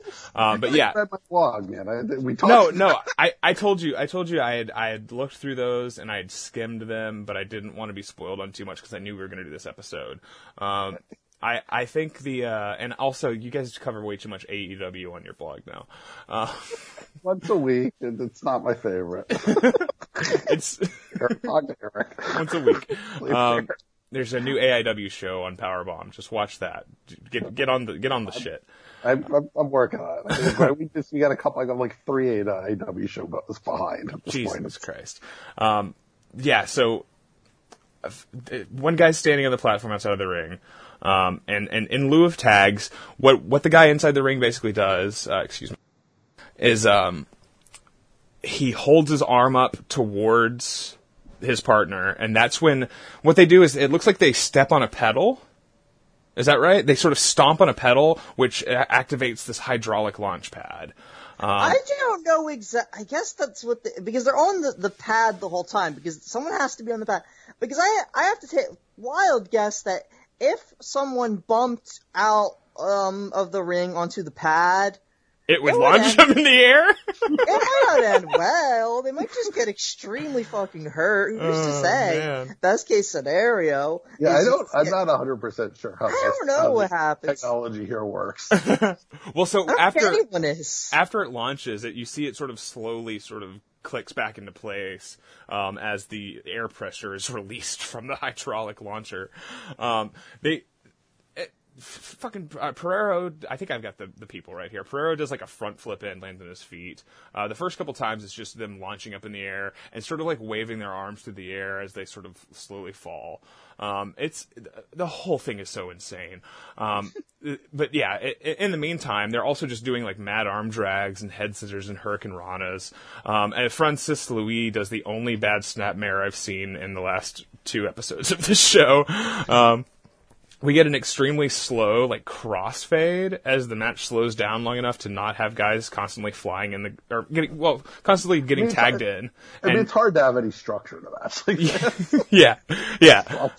It's like, they do some cool moves when they fly through the air and land weirdly on their back or their knees, then they kind of do some arm drags. Well, they get a little double teams, and then someone will just spring in when it's not really their turn. and then the ref, one of the Portuguese team, they're doing I think they go for a double arm drag, and then the other French member of the team launches in, and the ref like escorts him back out. Like he just like it's fucking. No.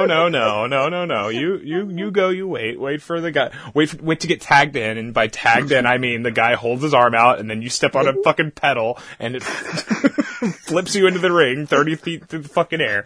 I mean, he launched into the ring to do it, and was told, "No, buddy, that's not your time yet." That's called a face in peril segment. That's Ricky Morton being told, "Hey, you didn't make the tag." Ricky Morton section. Yeah.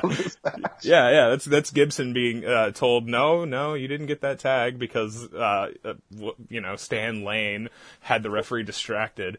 No, the hot tag is referring to the temperature of the catapult, that molten fucking steel. Yeah, they were standing on. It's so weird. It's so strange. I mean, I like both the Portuguese guys. They just look fucking cool. Moto dos Santos looks like an old sumo guy, like some dude who would tag. Like he looks like a fucking like Toina Bori or something. He's fucking cool. He's like a stumpy little dude. He's doing like big slams. I mean, there are some times that people are caught into fucking a press. And to fucking body slams. So that's Moto dos Santos is the one. He's all right. So Pereiro flips into the ring, gets caught midair in an arm wringer takeover. Like he's flipping into the ring, and the guy just sort of grabs him almost in a hip toss. Yeah, that's really cool. Like it's so crazy. At one point, Dos Santos has. The problem is he doesn't sell that like he. No, nobody sells anything. That like he should. Nobody sells a goddamn thing. That's the thing, right? Pereira, all right, so Dos Santos is one of the French guys in a headlock. He's on the ground. He reaches out. He's not even close. He wouldn't be able to make a tag if this was, actual tag rules. And Pereira launches up, flips over the both of them, 12, 15 feet in the air, and just takes a full bump on his back for no reason. He just gets right up and takes over the headlock. What the fuck? It really is like the things that make a wrestling match don't apply in this match. It's the moon. Things are different on the moon. It doesn't matter, right? Like who cares? Yeah. Who gives a shit? I zoned out. This is the stuff that we've talked about, actually talked about here was all the first 5 minutes. I zoned out for a second. I replied to a couple tweets. Still in just the direct aftermath of cleaning up my son's shit and Liz Warren dropping out, which have some correlation. Yeah, Liz Warren found dead on West Texas Ranch. Shout out to Doom Guy. Simping for my queen. The bell rings. One of the guy catapults in after the bell rings for no reason. This is when I realized, this is a rounds match. Why not? But the guy catapults in. That's how it'll be on the moon. They'll have Time works differently there, though. It's like. Also, I don't know. The rounds are 6.5 minutes. Are they really? I assumed 5. They don't make sense. Time the works rounds, different on the moon. I mean, the end is really cool because it basically builds I think Matt put this out a fireworks display because by the end, they're all flying in every 5 seconds. Yeah. Just fly in, head scissors, fly in. They started figuring out tandem ways, they're actually instead of catching someone with the arm drag, they're we're going to do it while you're jumping off of the platform. So you're going to be a 15-foot fully extended arm drag. Yeah, so they get a snapmare out of it. It's really cool. Fuck, man, Osprey, bitch. I hope you're taking notes. This is the weirdest shit. They just keep doing flips and bumping from 50 feet in the air, getting up it's nothing. This is something that feels like it should be also the guy flies in there and gets caught in a body slam, which was really cool. Yeah. Happens a couple of times. It's so raw. Every time. A Davey Boy Smith ass body slam happens. It's Moto dos Santos. He keeps catching these guys. That's the thing. Bell rings, signals into round 2. It's starting to lose me. Point in trying to talk about this match literally. Oh no! I got my notes in chronological order. I gotta hit my spots here. So round 3. Round 3, Bordeaux flies in off the catapult, doing sort of a flip. Moto dos Santos catches him and body slams him, and it's not one fluid motion either. So Bordeaux is 15 feet in the air, comes down sort of chest first, and he just catches him. It's like dead ass fucking caught his ass and then slammed him down, and then he gets a 3 count, which, again, I didn't know the rules to this match. Apparently it's 2 out of 3 falls round match with space catapults. Sure. When people think of World of Sport, they think about the catapults. Most space catapult matches are 2 out of 3 falls. How about Moon of Sport? What do you think about that? One thing that this match does have in common with the other matches is every time there's an arm drag, one of the guys sort of ends up in the ropes. And in my head, this would be caused by like a smaller than usual ring, but it's clearly like an 18-footer or maybe even 20. But I think the main reason for that is everybody has such big, crazy movements that every time a throw is performed, each guy is effectively making himself the length of the ring with how big their motion is. I have written down here, boy, are my arms tired, which is a, classic. Dos Santos is, less impressive, or is the most impressive guy in this match. The French guys are less impressive to me. Dos Santos counters a monkey flip by landing on his feet. That's another spot that's, 25 years before its time. There's a long hammerlock segment that ends the 3rd round, and nobody jumps in the ring. At this point, I was like, boys, you're kind of losing me. And then round 4 starts with Pereiro launching in, doing a 630, and just landing on his back. He did a double front flip. The first ever recorded 630 in a wrestling match happens in this match. And let me say, and you think, oh wow, they should probably at least sell that for a second, right? Well, so that's the thing. This is a great example of the fact that unnecessary flips aren't endemic of a post 2000s indie guys thing. And actually, this shit's been around since the fucking student revolt in Paris. This is and those are probably the guys who were doing it first, right? And then he gets pinned off of a headbutt to the sternum and a basic body slam for the second fall. It's so crazy. It's so, the crowd is, silent for most of it. They don't, nobody has any idea what to make of this. I mean, it is one of the more, it is the craziest fucking wrestling match maybe of all time. Yeah, yeah. I mean, just for pure lunacy. Lunacy. I guess nobody's seen this until now, right? No way. It's something that Johnny Casimir would have tried to Well, Joey Janela would have booked this for spring break by now if it had been seen. Somebody should certainly email it to him, right? Yeah, yeah. Then don't you want to see what Jack Evans and oh my god. And Blake Scramble Cage. This is the Scramble Cage of its time for sure. 630. Pereiro does a second 630, by the way. And then they start exchanging those leaps. The guys are routinely launching in over their teammates as they exit the ring, which I guess is what a hot tag is. They just keep launching in and doing back body drops on each other. The crowd does it. Not a sound. There might not even be anybody in the audience for all I know. No, I mean there are people in the audience. People counting down the rounds. It's very strange. Nice uppercuts. I mean, these guys are really pacing each other in this stupid match. Yeah, it happens towards the end. They start to do some strikes. The draw. Yeah. Moto dos Santos is the guy. He's the world's strongest man. He doesn't even sicker mid-air catch and body slam, but this time it's just for 2. It's the 23-minute mark in the match is where I have. It finally breaks down and they start hitting uppercuts. 23 minutes? This match goes 30 minutes. So, all right. You have a match with this gimmick that goes 30. They got to use those. They spent PWG. Settle down. They spent a lot of money on those catapults. Yeah, they got to use them. I mean, there's someone loudly laughing at ringside towards the end of it, and I'm not sure if it's one of the workers or just some psychopath that's in the front row.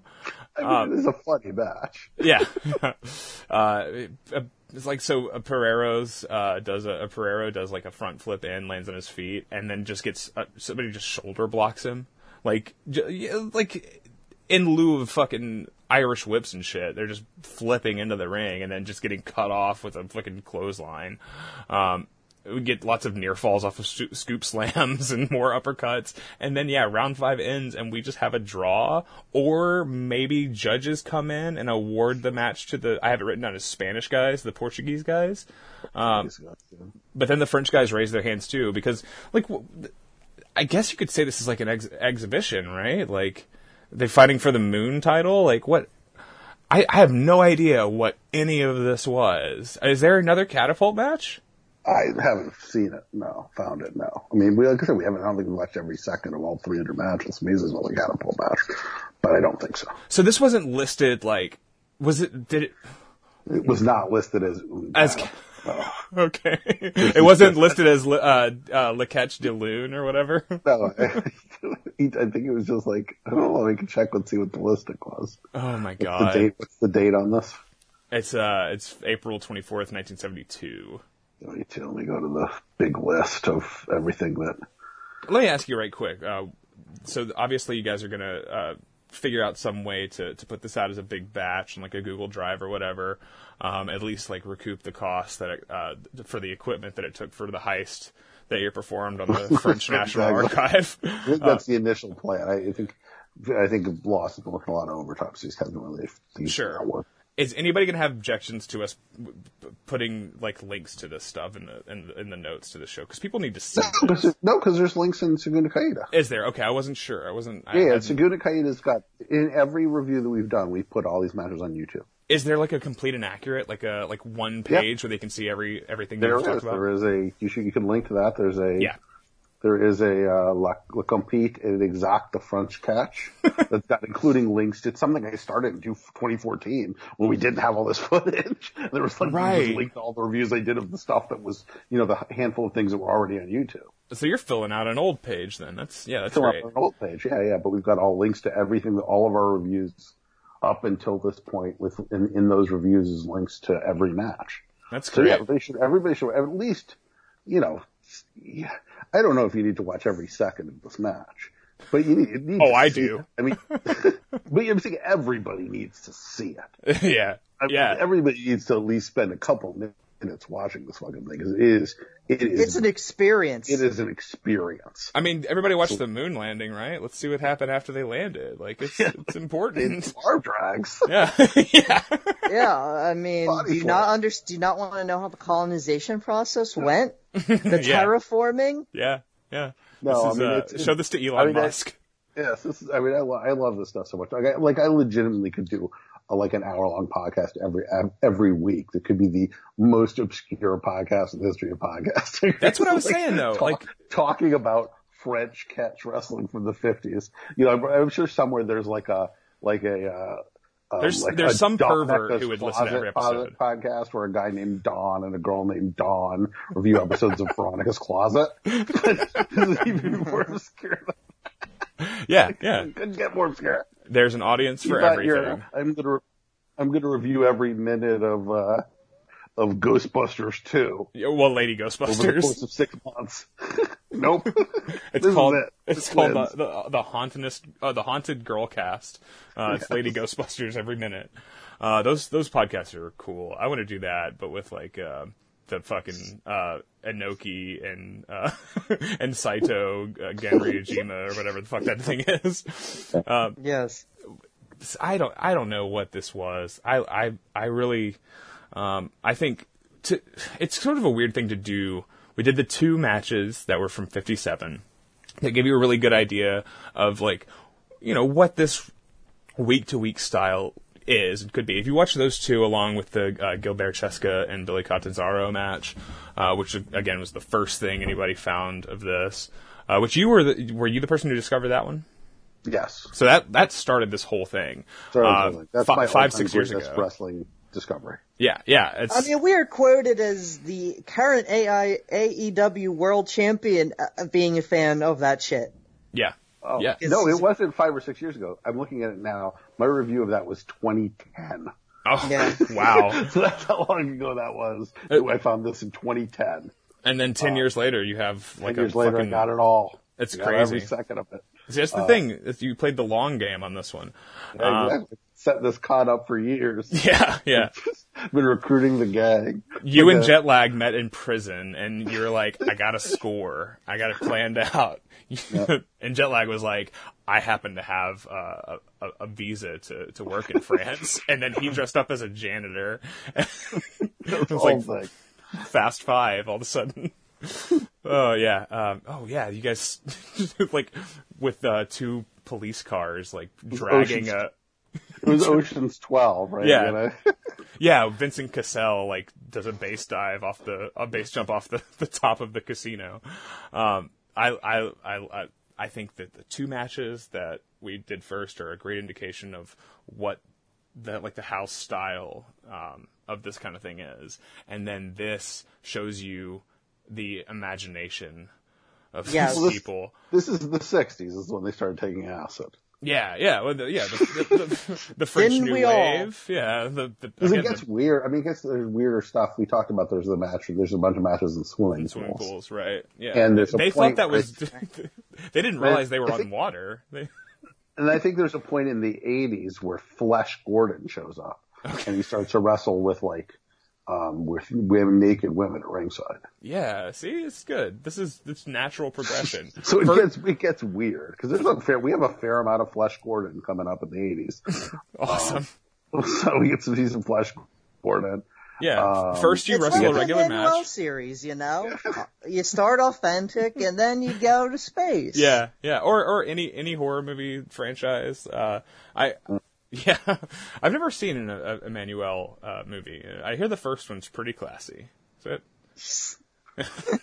I'm trying to think of some other things. We got Eduardo. We got a fair amount. The first match on here had Eduardo Carpentier on it. That's crazy. Hell yeah!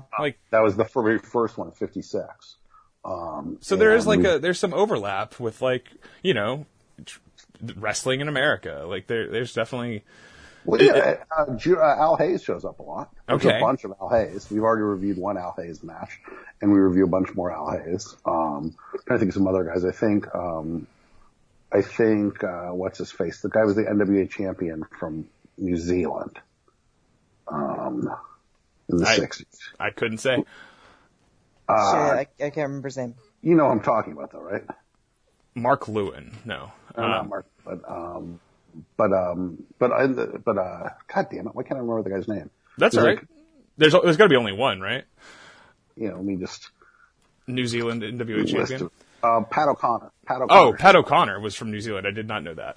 I thought he was an American. Maybe I made that up. Maybe I made that up. But Pat O'Connor shows up. So he shows up. What's his face?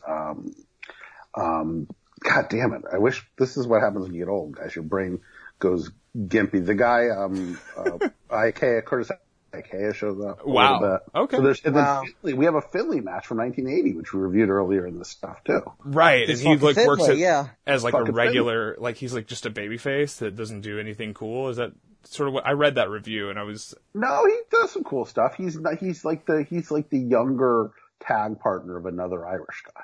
So he's not a babyface. He's a heel, but there's an Irish team where he is the second guy in that match. So he's your younger partner of your older Irish heel. Nice. He doesn't get shit. He's cool. It's dope. It's Finley. It's not the best match we've watched, but you get to see Finley, 5 years before we have any other Finley footage. Yeah. I really like the young David stuff, the 2 matches we have from World of Sport. It's fun to watch those guys early on. What's and then Franz von Buten shows up a bunch of times. Hell yeah.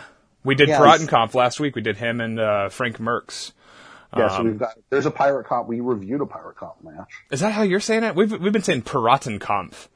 Oh, I have no idea how it's actually done. But we've against Bob UFO, we think is Rocky De La Sera. Okay. Rocky De La Sera, Franz Van Buten Pirate Camp match, which is fine. It's not amazing. Sure. It's still kind of cool. So not every one of those is going to be the Dave Taylor match. That's not every one is the Dave Taylor match, but there's there's some guys who've showed up before, and then there's a lot of guys that who you watch once, And then you never see him again. Ever, you never see again. It's awesome. It's great when you discover a thing and they have like you said Tony Oliver might be the best wrestler ever to have one match on tape. Like, who would be another candidate? Oh, I have no idea. I can't even think of who another candidate. Probably some backyarder who like died in a car wreck afterwards. Like, I'm sure it's somebody it's somebody from beyond in 2010 is like somehow got hold of the catapult match and is doing it, and he's not telling anybody else what his secrets are, which is what I would do if I was an athletic young man in Massachusetts. So this stuff. What's the latest? What's the last of it? Where does it end? You there, Phil? The last match He's looking it up. we have is from Flesh Gordon and Prince Zeffy versus Jesse Texas and Marquise from it's just porn. From November 29th, 1987. Damn. And I take it that probably was not shot on film. That was shot on a VHS tape in a guy's basement. It was shot on Polaroids. Shot on Polaroids, yeah. This and there's some other stuff where we don't have some stuff in the 80s where we don't have names, but yeah. So there's oh man, I'm still looking over some. There's a tag team of Kato, Bruce Lee, and Black Shadow. Okay, Kato, Bruce Lee. That's 85. White. Kato, Bruce Lee. Yeah, he's just a white guy with like black hair. Probably. No, it could be they've got guys who are, clearly. Yeah, it's just Masawa, like, as Bruce Lee. Maybe it is Masawa. Yeah. I wonder if it's, all right, so should I just immediately go look at this footage and see what the fuck Kato Bruce Lee is? Yeah, see if it's Keiji Muto, because it might be, right? Sure. Could be like Maeda or something like that. Yeah. Maeda worked World of Sport, didn't he? Yeah. As Kato. He was not a fan of Great Britain, if I remember my Connor lore correctly. Yeah. Connor has all the scoops on Maeda. Yeah. I think we'll go ahead and wrap it up here as you see if you can identify that guy. This is one of the weirdest finds of any like wrestling treasure trove ever. I think NWA World, is that what it was called? Yeah. NWA Classics. NWA Classics. The Houston footage was like one of those things. That was cool, but it wasn't weird. It was just, people knew about it. Like, I'm just like talking about like, footage that existed somewhere. Like mines. Yeah.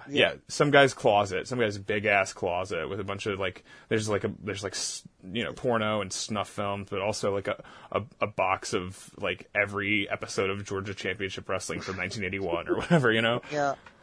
These guys are all in masks. Okay. I'm not going to be able to identify. Paul Ellering doing the Peter Bogdanovich Other Side of the Wind for Last Battle Atlanta, like that kind of like the rare finds. Yeah. I already forget his name match against Brett. That guy. Tom McGee. Tom McGee. Yeah. That's all stuff like that's still but Bret Hart. You've heard of that shit. Yeah. It's not like Tony Oliver nobody's ever heard of. Yeah, it's like one of the best matches you've ever seen, and you've never heard of either guy. And one of them probably like he wrestled 5 matches or whatever. It's great. And we probably wrestled 1,000 matches in Spain. No. What's our next Tyson's got to be whatever the Spanish archives are. No.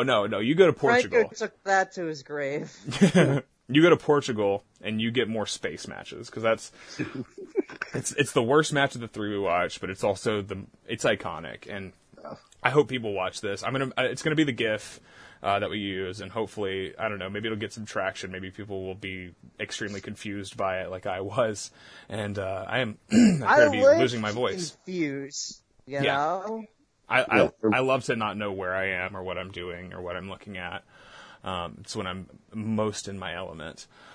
We like things that make people feel strange and uncomfortable on this podcast. That's the whole purpose of it. Yeah. All right. So every Tuesday, keep checking back for this stuff if this podcast encouraged you, because I don't know if anyone is watching this outside of me me, Matt, Jetlag, and Otani's jacket. They're the only people I ever see talk about it. There could only be doing this every week, and there could only be like 4 people watching it. I mean, Eric does most of the time. So. There's some of these have like triple digit views. You know, that's pretty good. All right, good. I'm glad because it's all great stuff, and it is. Like you get great shit, yeah. I mean, it's just me going back to it like 100 times. It's like, you know, you could if you get, you know, it's all fun to watch Warhorse yell on Twitter 50 times a day, but you can also watch this. There's something else that's cool. Yeah. French Catchhausen. French Catchhausen. I was almost there. All right. Phil, thank you so much. Of course, yes. You're gonna have a baby next month, right? It's like a month away. You're gonna have a little girl next month, yeah. That's awesome, man. It's a lot of fun to have a little girl. They're, in my experience, she was a lot less chaotic than my son is, but and she never like tried to eat her own poop. So there's that.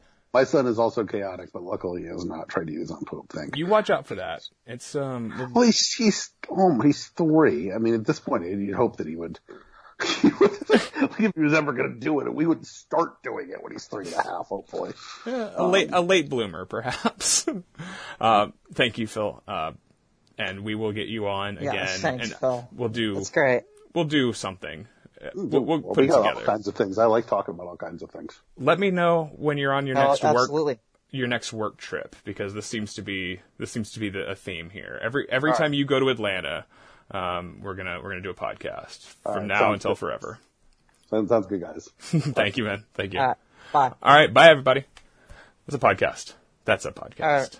I gotta go eat dinner. It isn't that long either. Yeah. Hour and a half. Yeah, no, the recording is 2 hours and 2 minutes, and it'll probably come out to about 1:45, which was what I was hoping for, because I do have to eat food, put my daughter to bed, and go to work. So, thanks, man. Good talking to you guys. I love talking to you. Of course. We're, I was saying earlier, I sent you that fucking IWA Mid-South match. But yeah, man, like it's been weird to like talk to Daniel Makabe is like a weird one, because I used to talk to him on Instant Messenger and shit when we were backyarders like 15 years ago. And then I've been reading your shit. I think I made you really uncomfortable the first time we talked on the other show. Since I was like 12 or whatever. That did make you really uncomfortable. Yeah. And Siobhan, she's even younger. So like it's same thing. I think you probably got in it around the same age, right? Yeah, about 12 or 11. Yeah. 11? Yes. So psycho, man. So gross. Old.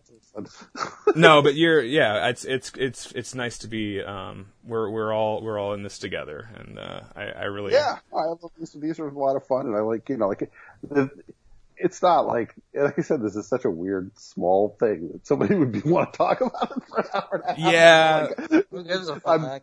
That's awesome. Bring more attention to it, and just like, and that's part of what we do, man. We did that Brazil match. We've done 2 Parat. Which podcast has done 1 Parat and Kampf match? We've done 2. Okay, that's great. Have you had jet lag out? I would assume he speaks English. I've asked him, and he's kind of, I don't know. He gave me like a soft pass. Just, I don't know. That was a while ago, though. So I mean, I put his name on his initial review, and he asked me to take his last name off. So Sebastian R. or some shit. He's like a fucking like synthwave guy. Well, originally had his full name, and he asked me to just put his last initial. And I was like, okay, so man, good. sure. Because everybody else, I guess Matt just is Matt D. I guess that's not that uncommon.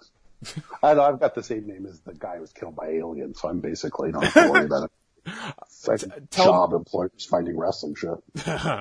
Tell Matt that we would love to have him on to talk about like 80s WWF tag wrestling or something. I've always liked his reviews so much. So talk about fucking Portland. I mean, yeah, or yes. like Buddy Lucha. Rhodes. He got really into Lucha a few years ago on your blog, and I really enjoyed the My Lucha Journey stuff that happened. I know he's very busy and has been since he sort of stopped writing heavily for the site, but. Yeah, he's got a bunch of kids too. I mean, once you have a bunch of kids, it's harder to. Yeah, that's why this is not a weekly podcast, because Siobhan has 8 kids. Yes, so many kids. It is enough. As they say. It is enough. Ad litem, just like a lot of stuff going on. Fucking Octomom. All right, I gotta make a couple phone calls before I go to bed, guys. So I'll talk to you soon. Yeah, I gotta return some videotapes. Thanks, guys. Bucky. Always a pleasure. Always. I'll, Siobhan, we'll talk. And Phil. Of course, yeah. All right. Bye-bye. Bye.